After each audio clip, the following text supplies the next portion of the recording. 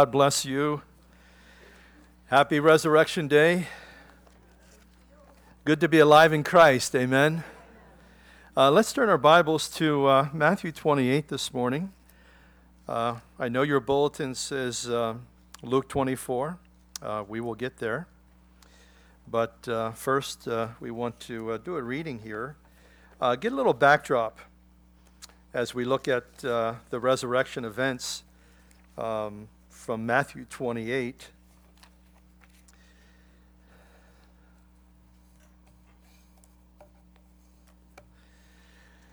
I'll read, you can follow. If you need a Bible, raise your hand, we'll get you one. Now after the Sabbath, as the first day of the week began to dawn, Mary Magdalene and the other Mary came to see the tomb. And behold, there was a great earthquake. And for an angel of the Lord descended from heaven and came and rolled back the stone from the door and sat on it. And his countenance was like lightning, and his clothing as white as snow. And the guards shook for fear of him and became like dead men. But the angel answered and said to the women, "Do not be afraid, for I know that you seek Jesus, who was crucified. He is not here. He is risen. And as he said, come, see the place where the Lord lay, and go quickly and tell the disciples that he is risen from the dead. And indeed, he is going before you into Galilee, and there you will see him. Behold, I have told you." And so they went quickly from the tomb and with fear and great joy, and ran to bring the disciples word. And as they went to tell the disciples, behold, Jesus met them, saying, "Rejoice." Let's see here. And they came and held him by the feet and worshipped him. Then Jesus said to them, "Do not be afraid. Go and tell my brethren to go to Galilee, and there they will see me." Now while they were going, behold, some of the guard came into the city and reported to the chief priest all the things that had happened. And when they assembled with the elders and consulted together, they gave a large sum of money to the soldiers, saying, "Tell them his disciples came at night and stole him away while we slept. And if it comes to the governor's ears, we will appease him and make you secure." And so they took the money and did as they were instructed. And the saying is commonly reported among the Jews until this day. And then the 11 disciples went away into Galilee to the mountain which Jesus had appointed for them. And when they saw him, they worshipped him, but some doubted. And Jesus came and spoke to them, saying, "All authority has been given to me in heaven and on earth. And go therefore and make disciples of all nations, baptizing them in the name of the Father and of the Son and of the Holy Spirit, teaching them to observe all things that I have commanded you. And lo, I am with you always, even to the end of the age." Amen. And let's pray. Lord, we thank you today as we commemorate and remember, Lord, this incredible event, Lord, one of the greatest miracles that have ever taken place. That, Lord, you rose from the grave. You rose over sin and death. And Lord, you demonstrated your great power because of who you are. Lord, you're not just a man. You're not just any man. You're the God-man. And how we thank you and praise you that because of your death, your resurrection, that, Lord, we can have new life. And Father, we pray for that today. We ask you that by your Spirit you would speak into our lives. You see each one of us. Lord, you know us, Lord, so thoroughly. You're our creator. And Lord, you've not only created us, but Lord, you want to bring us into the regeneration, Lord, where we experience, Lord, new life in Christ. And so, Father, we thank you, Lord, for this day. And Lord, what it reminds us of once again. And so we ask you that by your Spirit and through your truth, Lord, you'd minister your word to our lives. We pray and ask it in Jesus' name. Amen. If you'll turn your Bibles to Luke 24, we want to look at Luke's account. And we entitled this piece, "Jesus is Passing By." And so, as I read this particular gospel story, I think of an old hymn by that title, actually. that Jesus is passing this way. And I think it captures for us the truth that what happens is that Christ, reaching out to our lives, and there seems to be junctures in different times where the Lord, where the gospel maybe is presented to us, or we're reading the Bible, or somebody is maybe witnessing to us about the Lord Jesus Christ and about our need for a relationship with Him, that He's giving us this opportunity, that in a sense He's passing by our life, giving us an opportunity to invite Him in. And that's what we see is needed, that needs to take place. We need to ask Him into our life. We need to invite Him into our life. Yes, He's God, He's sovereign, He's created us. He, not only created us, but He's created us for His purpose and for His pleasure. And to realize, many of us don't realize, before a certain time, till we hear it, that God has a plan for our life. God has got a purpose. He's got a specific design for each one of our lives. Sometimes we think God deals with us like a herd. No, He deals with us as individuals.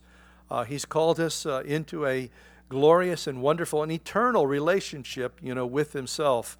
And I want you to turn here to Luke 24:13, and I want to just jump into this story here because we read in 28 here the backdrop, for the resurrection story there.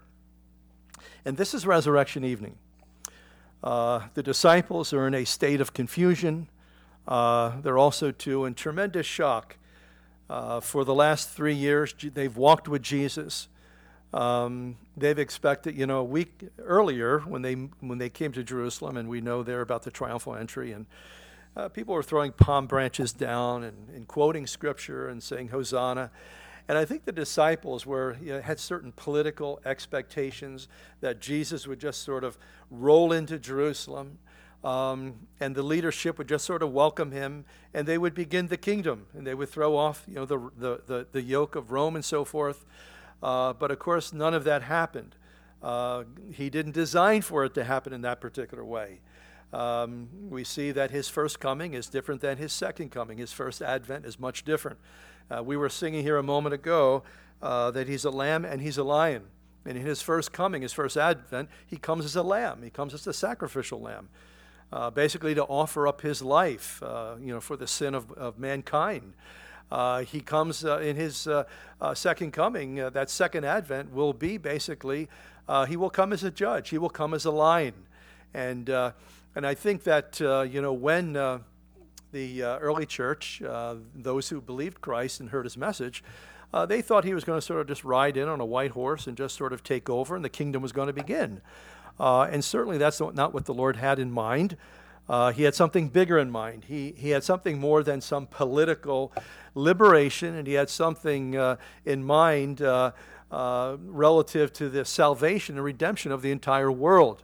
And little did the disciples fully understand that even though Jesus had communicated that with them time and time again, in the second half of His ministry, He began to just sort of prepare them, for the cross and for the resurrection. But it seemed to be that they had their own aspirations, their own perspective and how they were looking at it. And there was a lot of times they actually really didn't hear what Jesus was saying. And of course, when sometimes they did, like at Caesarea Philippi, and Jesus began to speak about the cross and His suffering and His passion and so forth, Peter takes him aside and he's going to kind of reprove him. Lord, stop talking like that. That's kind of a negative type of thing. We don't want to hear that. And of course, from their perspective, Jesus walks on the water. He raises the dead. He feeds thousands of people. He heals people carte blanche in a wholesale kind of a way. So you can only imagine from their perspective that they're assuming that He's going to go in there and maybe perform some kind of miracle that's going to just sort of change everything, and the kingdom's going to begin. But of course, the Lord had a whole nother purpose, a higher purpose than just meeting their political aspirations. And so they're terribly discouraged and confused at this particular point. And you can imagine, because here the movement has been decapitated. Their leader is dead now. He's made certain, promises and so forth. And when we find the disciples at this particular point, they are absolutely defeated. They are confused. They are basically in shock at what has taken place. That's why I kind of laugh at, when people say that the disciples had planned and plotted the fake death and the seeming resurrection of Jesus Christ. They were in no shape to. They're at this particular point, they were hiding. They were in fear of their life. And so to think that they had staged all this is absolutely incredulous and ridiculous. And so we meet here on the road, resurrection evening, two of them leaving Jerusalem, talking about the events. And of course, the events that have taken place, over the course of the last couple of days were absolutely traumatic. In not just in a sense dramatic, but they were traumatic in the sense of what had taken place. And so they're discussing that. And of course, I would imagine as this road that led in and out of Jerusalem was a very busy place of concourse. People walked everywhere. And so I imagine people were coming and going. So it wasn't all that strange for some stranger to overhear the conversation and just sort of come up alongside them. And that's what Jesus does in the context of our story here. Now, behold, two of them were traveling that same day to a village called Emmaus, which was 7 miles from Jerusalem. We were just on that road, just west of Jerusalem, just 2 weeks ago. And they talked together of all the things which had happened. And you can imagine that they are devastated and they're in total unbelief. Not just a little bit of unbelief. They are just absolutely devastated. They don't know what they're going to do at this particular point. And so it was that while they conversed and reasoned, that Jesus himself drew near and went with them. Regarding sometimes when trials and trauma comes into our life and situations that are much bigger than us, oftentimes we try to reason them. We try to figure them out. When it comes to the spiritual life and the spiritual world, you can look at it outside. As a lot of times people will investigate religion. They'll maybe look at the Bible or they'll look at Eastern religions and they'll sort of look at them, from the outside. But I want to tell you what, regarding the Bible and spiritual life as we find it in the Scriptures, there's no way that you can reason and figure it all out. You got to put your foot in the water. You got to step in. You got to commit yourself, by faith in order to really have any kind of understanding. Because I think also too, not only initially, but even in the spiritual life as we've come to know Christ, a lot of times things may happen to us, and we try to reason them out. We try to figure it out. Why did this happen? It's one of the questions that I think comes to us as believers, once we know the Lord, is when something negative or traumatic happens to us, we're like, why did you let that happen, Lord? Aren't we just supposed to have a wonderful and a happy life? This American version of Christianity, it's very different, really, from what the Bible speaks about, the true, genuine article of Christianity. That's why it's important that we read the Bible. That we understand what the Christian life is all about. We look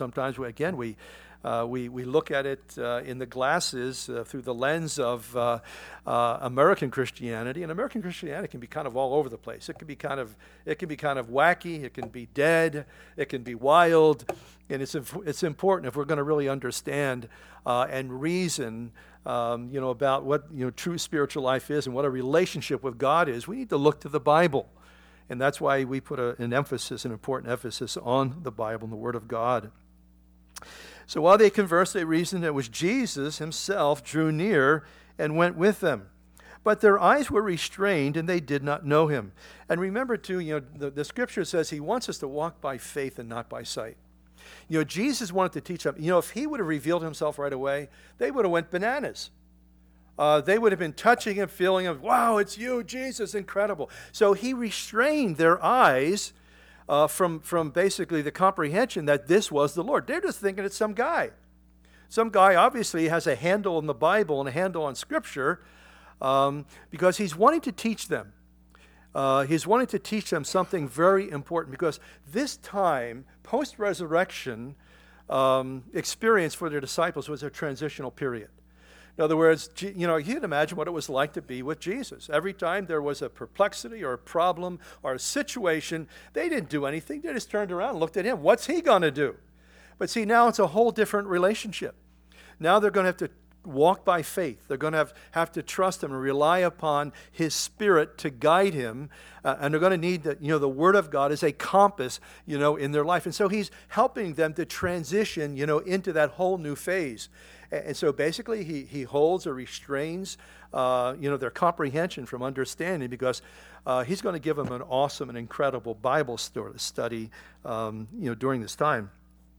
And so he said to them, "What conversation is this that you have with one another as you walk and are sad?"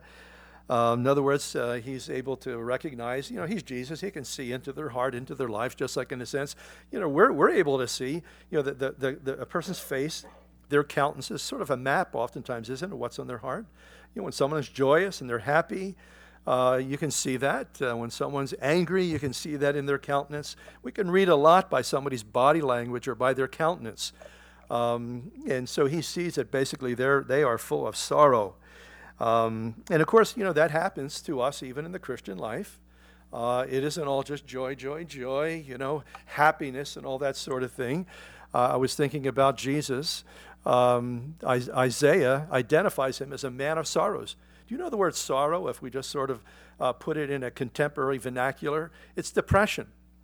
And Isaiah said Jesus would be a man of sorrows. And we see that. We see it. As we look at him in the sorrow, as he was about to drink that cup in the Garden of Gethsemane.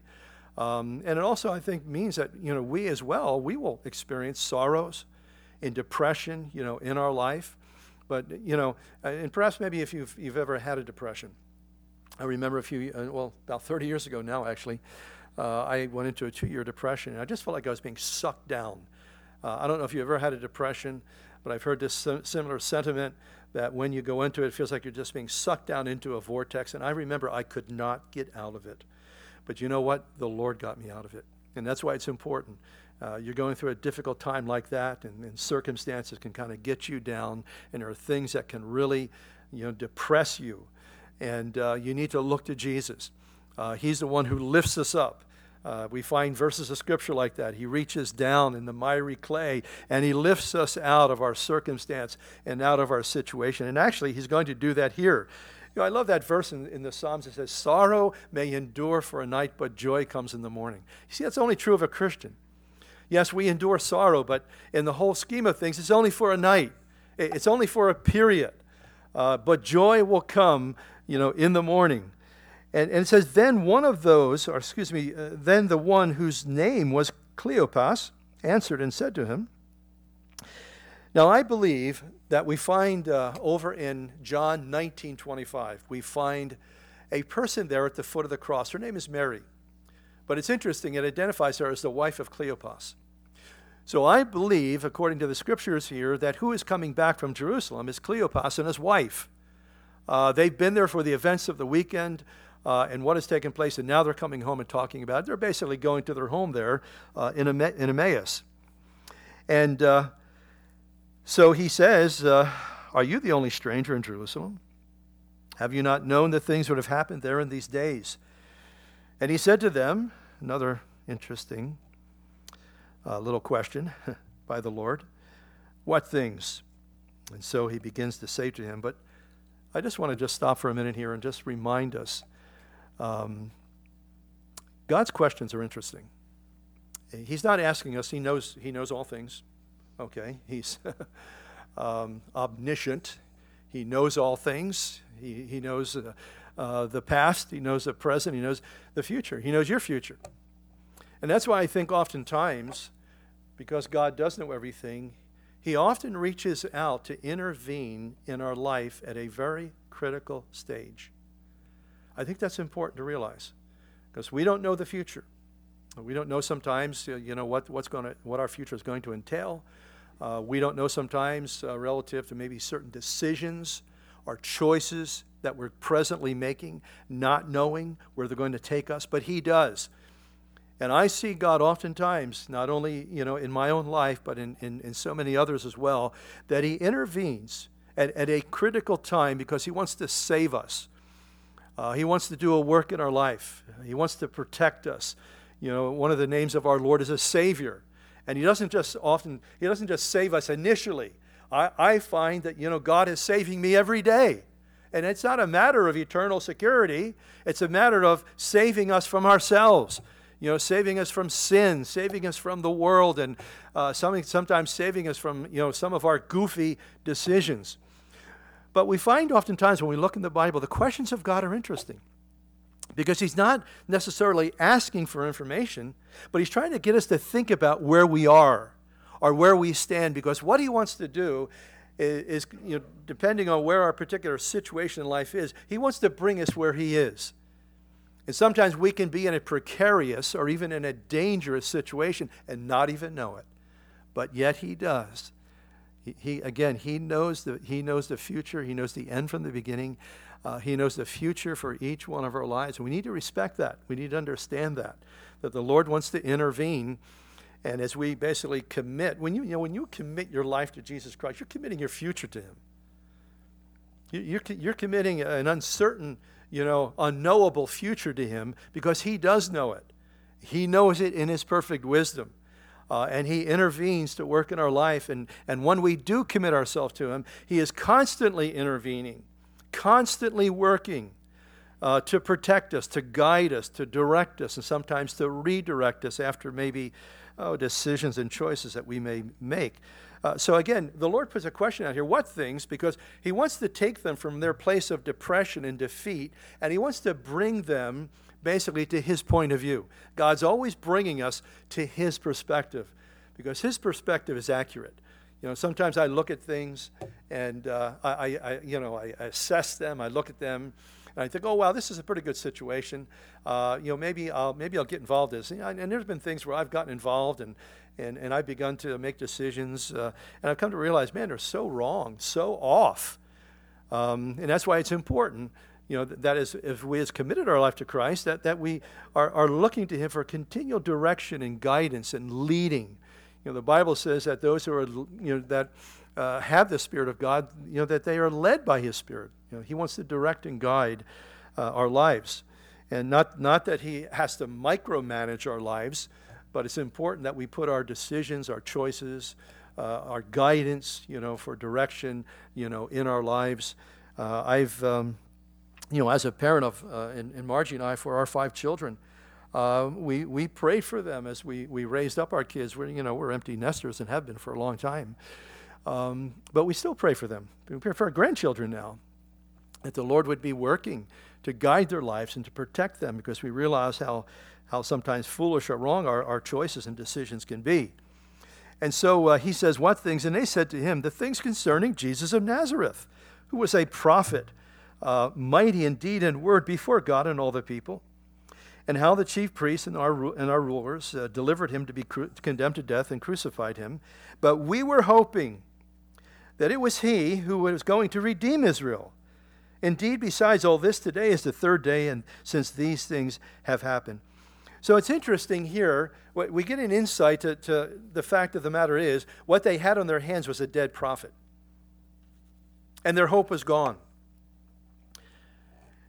And sometimes it takes that in order for us to realize that, sometimes our aspirations, our plans and our purposes are not always God's purpose.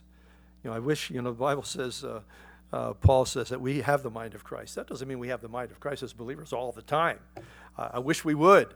But it means that we can have the mind of Christ. And I think as we pray and we bring God by prayer and by faith, into the equation of our lives and our decisions, that then we can have the mind of Christ and we can have his direction. But we find them here that all they simply had was simply a dead prophet, no hope. Do you know that dead religion leaves Jesus on the cross? Dead religion leaves him on the cross. They don't see him as a resurrected Savior, And again, that's why so often people that can have religion, yet in a sense they can be hopeless. People can have religion and not really have the Lord. I don't know about you, but many of us have grown up in Christian denominations that we really, that we maybe belonged, we were born, maybe we were christened, maybe we went through some religious instruction and some rituals, but we really have to say at the end of the day, I really don't have any kind of living relationship with God and with Jesus Christ. And it's important that we have that. You know, when I was thinking about the disciples here, and the fact that what they did have in their thinking was simply a great prophet, but a dead prophet. And I was doing a little research regarding the new repackaging of Jesus Christ Superstar. If you are old enough, you remember it was, basically came out in the 1970s. It was a rock opera, very catchy lyrics, very powerful music. And it's been popularized again. I guess it's a new version of it, or the repackaging of it. And it's on tonight. And what is sad to me is that many people will watch something like that, and that will be their theology. That will be their gospel according to Jesus. And you know, when you think about this, whether you watch it or not, that's your business. But I'm just saying, don't be deceived by it. Don't be deceived as you watch that, because it's basically about the 7 last days of the life of Christ. But the perspective, it's through the lens of Judas Iscariot. And Judas, basically, according to this rock opera, has been misunderstood regarding his intentions. In other words, he was really a good guy. Now, they do portray Jesus as a good prophet, but he's confused because he's a man only. He's not God. He's not deity. And of course, we know that is blasphemy. And also, too, you see within the production there that Jesus basically gets very bugged at people because he's a man. And he basically shouts at one point, "Leave me alone," kind of thing. And also, too, they portray Mary Magdalene as a person basically who is only romantically drawn to Jesus. So I just throw that out there to you because, people will watch that. People will watch that, and they'll never read the Bible. They'll never read the gospel. And they will form and shape their opinions about the Bible, about Jesus Christ according to that.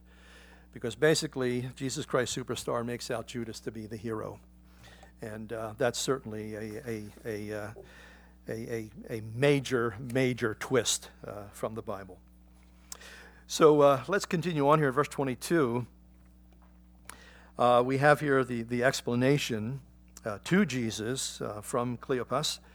He says, "Yes, and certain women of our company who arrived at the tomb early astonished us when they did not find his body, and they came saying that they had also seen a vision of angels," basically saying that he was alive. It's kind of interesting because there's no mention here, only in one gospel. There's no mention here post-resurrection, because remember, Mary Magdalene was the first person that Jesus revealed himself to. I thought that was significant. Significant in the sense it was countercultural, because a testimony of a woman could not even be used in court in those days. And so I find it kind of fascinating that Jesus, and again, it's just the grace of God. It's just the grace of God. The first person that he reveals himself to is a woman who had 7 demons and was also considered to be a woman of ill repute.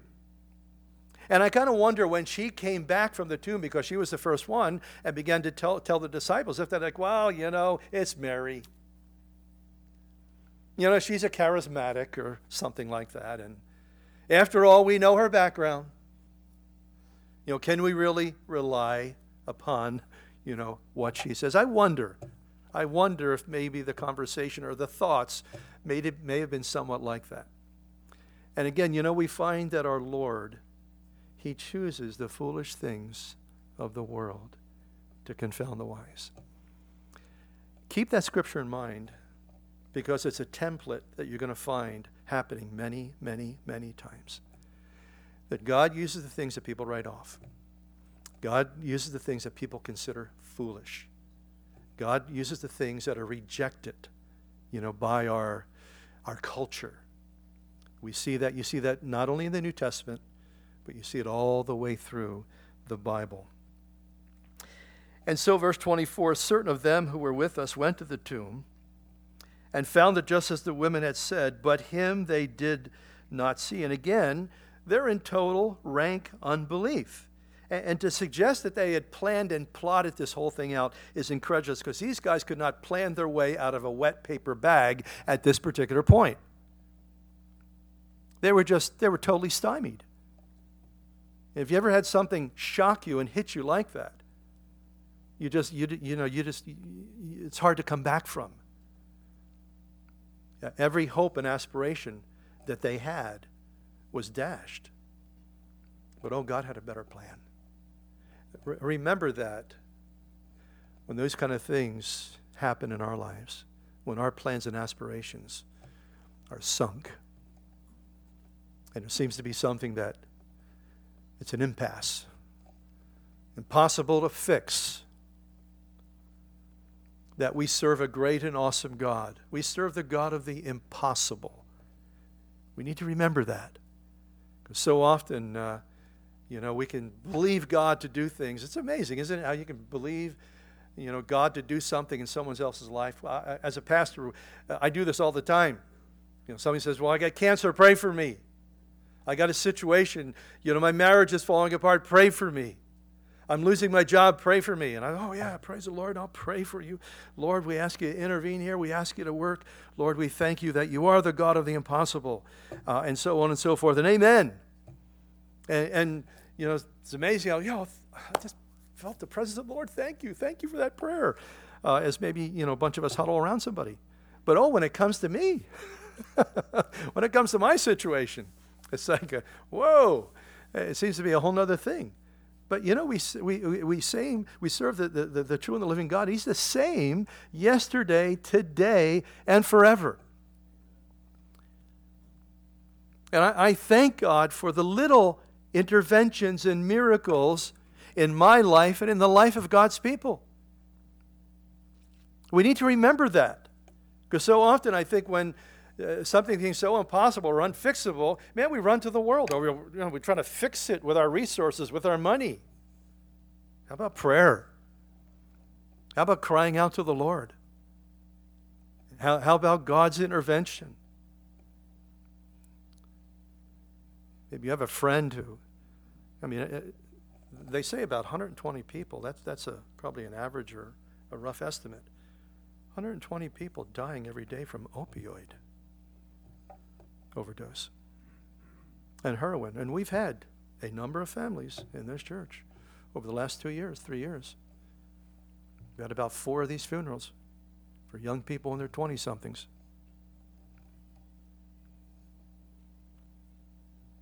You have somebody in your life that you love and you care about. I've come to realize that if God doesn't intervene, there's no hope. That's why he calls himself the God of hope. And so how do we get him to fix that? How do we get him to intervene in that problem? You and me. We have got access by prayer. We've got access to God Almighty. And the Bible reveals his throne is a throne of grace. God longs to intervene. God longs to help. God longs to bring change and transition and transformation in hearts and lives. And we got all these people around us. I know you got your sphere of activity and people around your life that you want. God, if you could only just get into that life, I know it'd make a difference. Are you praying? Are you trusting? Are you believing God to do something? Because he will. He's a God who answers prayer. He's a God who intervenes today. And he wants us to trust him and believe him. Now he says to them, Jesus says, "O foolish ones, slow of heart to believe that all the prophets have spoken." And of course, too, they had a 3-year tenure and private tutelage of Jesus.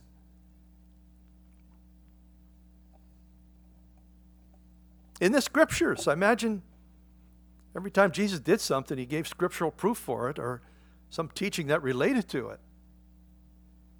You know what the Bible definition of a fool is? It's Psalm 14 verse 1. The fool has said in his heart, there is no God. That's the Bible's definition of a fool. A person who says, well, I don't believe in any God. I thought it was interesting. I was just watching the news yesterday, and Stephen Hawking just passed about a week ago, and he was an avowed atheist. Avowed atheist. He totally objected, to the idea of God in any Bible truth. And I thought it was interesting because there was a musician. I think he was a British musician. No, he was an actor. I'm sorry, he was an actor. And it made a point of the fact that he read Bible verses at his funeral. Interesting. Apparently, he didn't give any instruction about that in his passing. A lot of people do. A lot of people, when they're going to pass, they want, their memorial service or whatever, they want it in a very certain way. And I thought, as brilliant as this man was, that apparently that wasn't mentioned. And somebody was bold enough to read the Bible at his memorial service.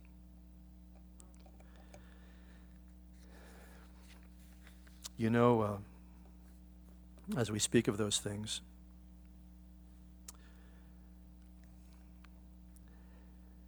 there's many people who their whole life, they live the life of an atheist or maybe an agnostic.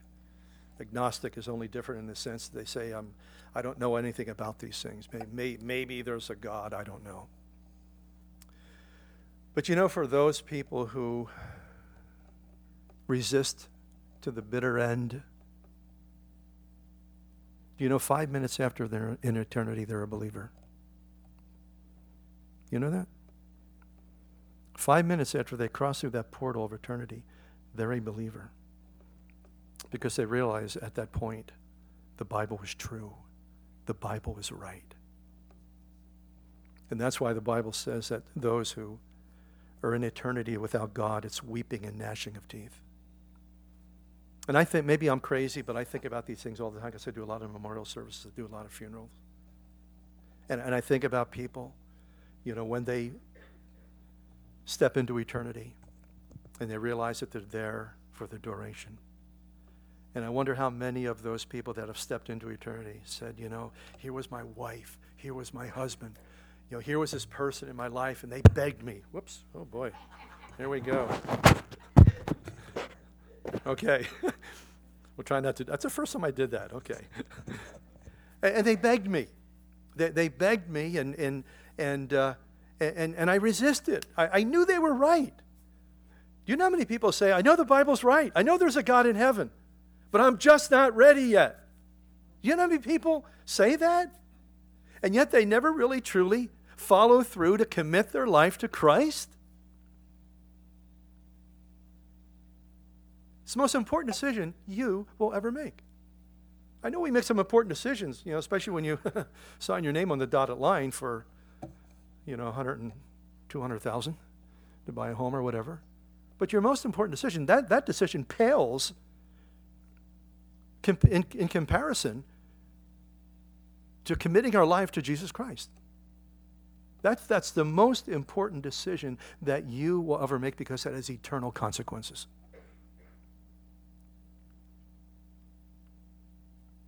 And that's why when you sense the Lord tugging at your life, that's the time. That's the time to commit. Because you're not always going to feel like that.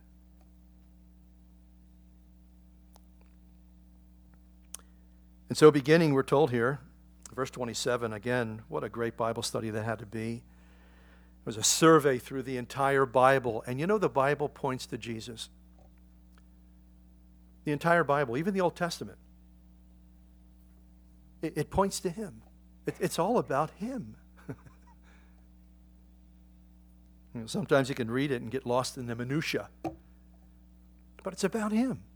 That's why when I read the Bible, that's what I'm looking for. I'm looking for an insight, a little revelation about you, Lord. Isn't it interesting how there's something about relationship? we put an emphasis, great emphasis on relationship with people. I think this maybe perhaps highlights it a little bit.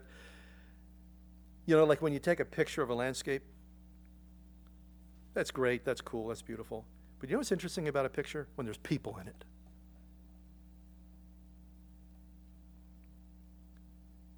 And see, God has called us into relationship with himself. We benefit by relationship with one another, but the ultimate relationship is with him. Think of this, Jesus Christ is the ultimate person. And there's something transformational when we connect with him, when we interface with him. And by faith we receive him, we ask him to come into our lives. I think a lot of people are afraid of that. They're afraid of that because they think, if I invite Jesus in my life, I can't have fun anymore. I used to think that. I used to think I was having fun when I'd wake up with a hangover the next day. Or did you ever wake up with such a hangover you don't know where you were the night before? And it's like, where'd my wallet go? Where's my money? Where's my keys? You ever wake up like that?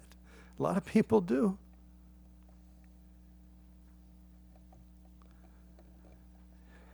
When you know him, you can wake up in the morning and have a clear conscience. And say, we were at church last night and got together and we were singing. We were at a Bible study and we were singing and carrying on last night. We had such a great time. And it didn't cost you anything. It was wonderfully free. Let's go on here. And I think this is, I don't think we should glance over verse 28. I think it's very important. And they drew near the village, Jesus, Cleopas, and Mary, where they were going, and he indicated that we have gone further. I always find that fascinating. He indicated that he was just going to keep going. And I think there's a principle here, and I think it's an important one, and that is simply this. He wants us to invite him in. The Bible says, draw near to God, and he will draw near to you. You ever think about that? He wants us to invite him in. He wants us to ask him in. Jesus will not violate your freedom of choice. There's theologies that teach that. There's a theology that teaches, you're born again and then you believe. Well, the Bible doesn't tell me that. The Bible tells me to believe and to put my trust in him. Now, I know that we do that with the help of the Holy Spirit. It's not all human effort. But he wants us. And that's why I think oftentimes people come to Christ all the time in crisis. But when I came to Christ, I didn't come to Christ in a crisis. Things were going great in my life. I had a brand new home, great job. My wife was working. We had not only a new home, a new car. We had a good future. But I knew I was empty. I knew my life was empty. And a lot of people come to Christ because there's a crisis going on in their life, and they basically know they need God. They need something outside, of their own resources. And I think oftentimes people are just sort of like, okay, I'll try God.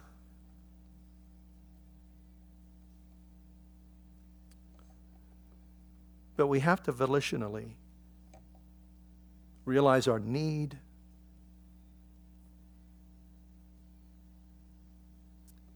that we open up our lives. Again, whatever verbosity you want to use with that. In the context of our story, we're saying invite. They're inviting him. Cleopas and Mary are saying, come into our house, come in and dwell with us. And again, there's a principle there. And they constrained him, saying, abide with us, for it is toward evening, and the day is far spent, and he went in to stay with them. Now here comes the revelation moment. And it came to pass as he sat at the table with them, that he broke bread, blessed and broke it, and he gave it to them. And notice this, then their eyes were opened, and they knew him, they understood who it was, and he vanished out of their sight. But you see, it was so important that he shared the truths of Scripture with them so they understood what was taking place. Because again, if he would have revealed himself on the road, they would have been about touching him, looking at, oh, it's the Lord, I can't believe it. They would have been so distracted by the fact of who he was. And he saw it to be so important that they needed to have comprehension and understanding of the Bible, and truth and Scripture. I think that's a lesson that every Christian has to learn. The Bible needs to be important in my life. There needs to be the comprehension. That's the beauty about the Word of God and the Holy Spirit. I was kind of telling somebody about it a week ago or two, and I said, our lives are like a ship. And the Holy Spirit's like wind. And I'm talking about an old tall ship. If you don't have wind, that boat ain't going anywhere. But you not only need wind, you need the compass. And the compass for us is the Word of God. The wind and the compass, they work together to get that ship into port. And each one of us, in a sense, we're on a journey. We're on a voyage. Our life is a ship. And God has stepped into our life, and we have His Holy Spirit. But also, too, we need the Scriptures. We need the compass for guidance and for direction. So that's why it was so important in order for them to understand that before He revealed Himself. And so their eyes are open here, and He vanishes out of their sight, just like that. And they said to one another, did not our heart burn within us while He talked with us on the road and while He opened to us the Scriptures? Man, I'll tell you what, folks, we need that kind of heartburn. We need that kind of heartburn. I was watching a pepper eating contest on TV. Did you ever see one of them? There were some pretty hefty dudes there, and they're eating all these like ghost peppers and some of those other really hot things. Why do people torture themselves like that? I don't know. Just to get a plaque, And it was interesting because all these big burly guys there, and this little girl wins it. And they're drinking, quarts of milk to assuage the burn. I'm not a pepper guy. I don't like peppers, so I wouldn't even know what that's like. But I tell you what we need is we need the Holy Ghost in our lives. We need that kind of heartburn. We need Him motivating us. We need the fire of God's Spirit in our life. That would happen for them. That would happen for them on Pentecost in a few days. So they rose up the very hour, returned to Jerusalem, and found the 11, and those who were with them gathered, saying, the Lord is risen indeed and appeared to Simon. And then they told about the things that had happened on the road and how He was known to them in the breaking of bread. And of course, they did not believe them as well. Mark's Gospel, chapter 16, tells us that Jesus came on the scene and reproved them for their unbelief. And now as they said these things, Jesus Himself stood in the midst of them and said, peace to you, or shalom. And then they were terrified and frightened and supposed that they had seen a ghost, a spirit. He said to them, why are you troubled, and why do doubts arise in your hearts? Behold my hands and my feet, it is I, myself, handle me and see. For a spirit does not have flesh and bones, as you see me have. So He showed them His hands and His feet. And while they still did not believe for joy and marveled, He said unto them, have you any food here? So they gave Him a piece of broiled fish and some honeycomb, and He took it and ate it in their presence. And we get an interesting little insight here into the glorified body. That the glorified body has flesh and bone, but no blood. It's not made out of this stuff, okay? The glorified body has a digestive system. Another insight we have from Scripture, the glorified body can walk through walls. I'll tell you what, folks, when we get our new model, it's going to be fun.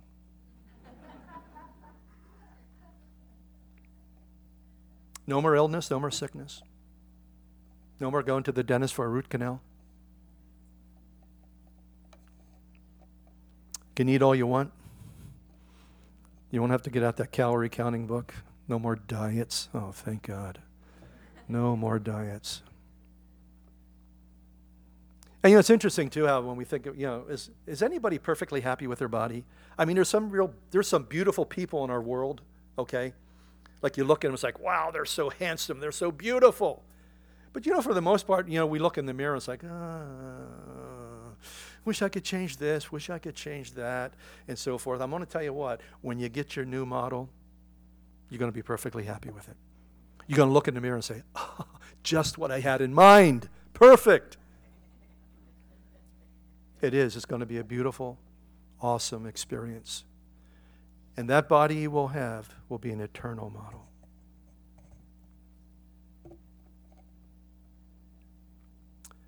The Bible says, eye has not seen nor ear has heard the things that God has prepared for those who love him. We've begun to taste it. We've tasted a little bit of that. But we have not seen nor heard the glorious, eternal things that God has got for you and me. And I'll tell you what, being a Christian was worth it if it was this life only. If our only benefit of being a Christian was this life only, hey, it was worth it. But folks, this is only the beginning. We have a glorious future, and I want to tell you what, the way things are going in our world, it may be sooner than you think. That's why the Bible says, be ready. We need to be ready. Okay. Verse 45, with here the disciples there in Jerusalem. He opened their understanding that they might comprehend the Scriptures. And he said to them, thus it is written, and thus it was necessary for Christ to suffer and to rise from the dead the third day. Again, if I can say anything about this study on the road with Jesus and the couple and the disciples there in Jerusalem, he is stressing the importance of understanding and comprehending the Scriptures, the Bible, because soon he's going to be gone. He's going to be gone. And all they're going to have is the Holy Spirit and the Word of God to guide and direct them. You see, the resurrection is very important because without the resurrection, folks, we've got no message. There's no faith. There's nothing to believe in. That's why when Paul went everywhere, he talked about the resurrection, the cross and the resurrection. Because without that, we've got nothing to believe in. And that's why Paul said, we are of all people most miserable. And also, too, there's no power over sin and death. That's why Paul in Philippians 3:10, he speaks about the power of the resurrection. You see, the power of the resurrection of Jesus Christ, when we believe, is transferred to you and me.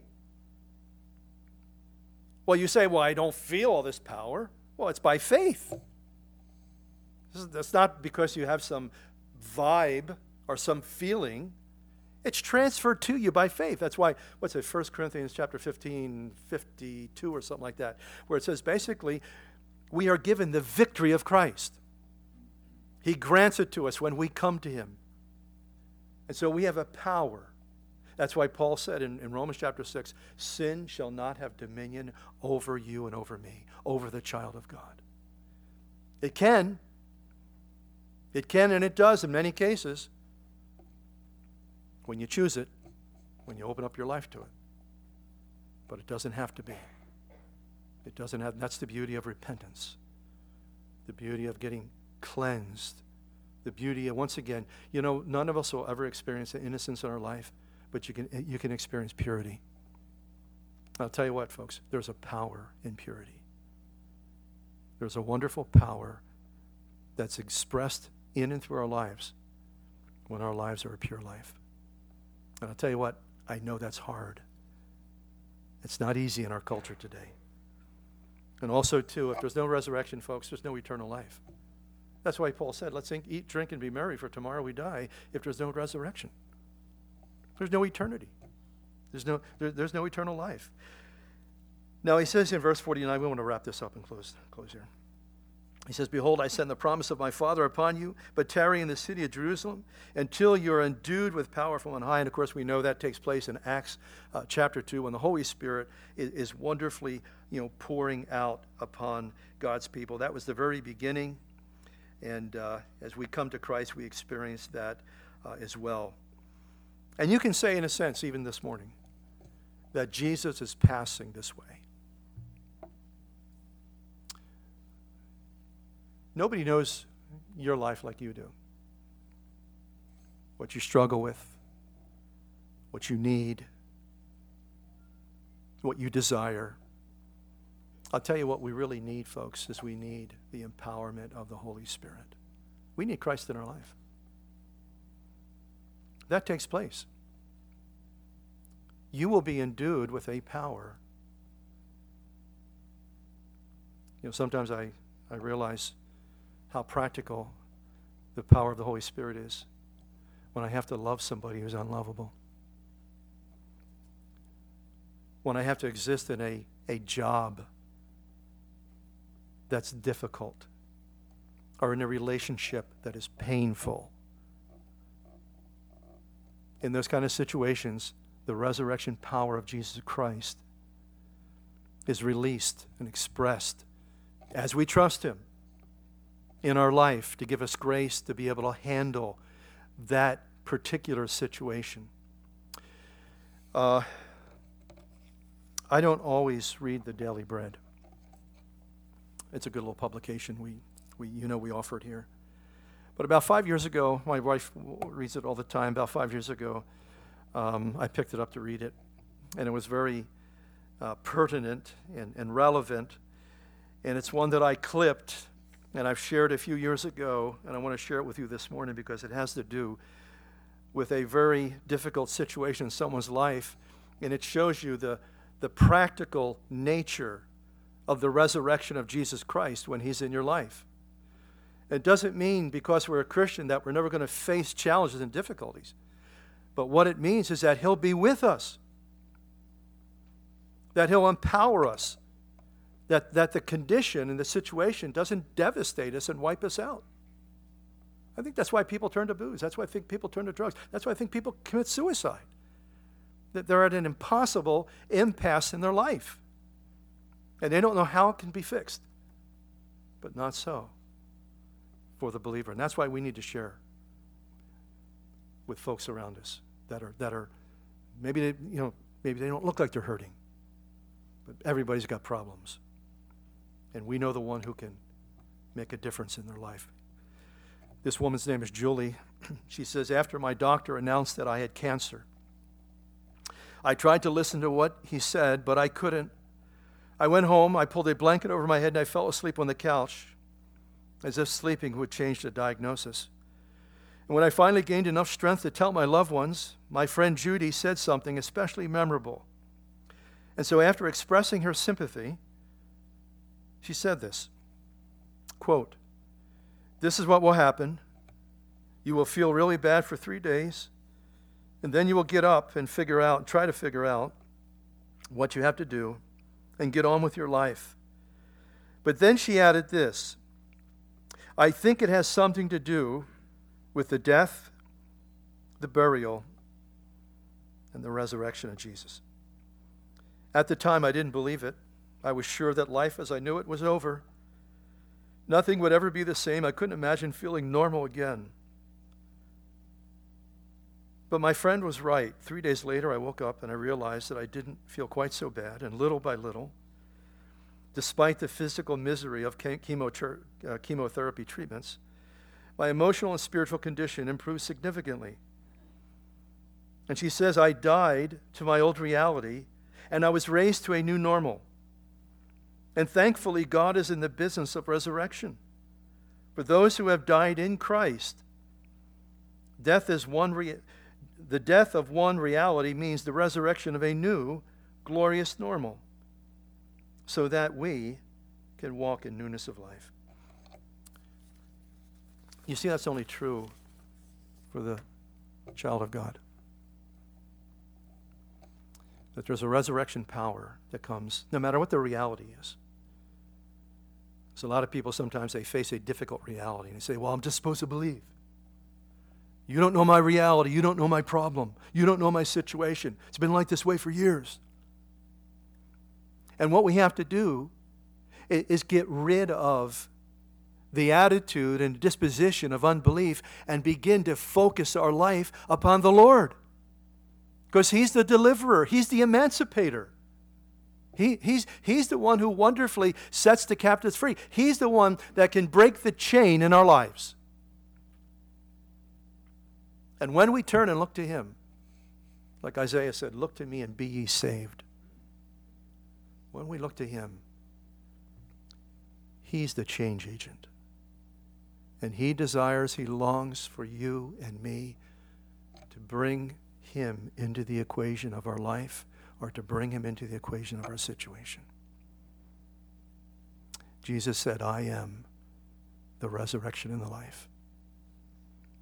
And even though your body will die, yet because you believe in me, you will live. As we close in prayer, I just want to ask you, if you feel a need in your life for the resurrection power of Christ, in any way, I want you to stand up because I want to pray for you. We're going to close in prayer. You're among friends here. You got nothing to be ashamed about. He longs to meet our need. He's a great and awesome God. Dear Heavenly Father, Lord, we look to you today. And Lord, you see very clearly, very perfectly, Lord, into our lives. Lord, nothing can be hidden from you. And Lord, we want to thank you for your great and awesome love, that you would go to a cross for each one of us. You would give your life. You would take our punishment. You would take our judgment. And you would transfer your life and your righteousness to us. Lord, that's incredible. Lord, that's beyond anything a man can imagine. But Lord, you've done that. And you rose from the grave to demonstrate your power over sin, over death, over hell. And Lord, we look to you today. We realize over and over again, Lord, the need for your power in our lives. We realize our vulnerability.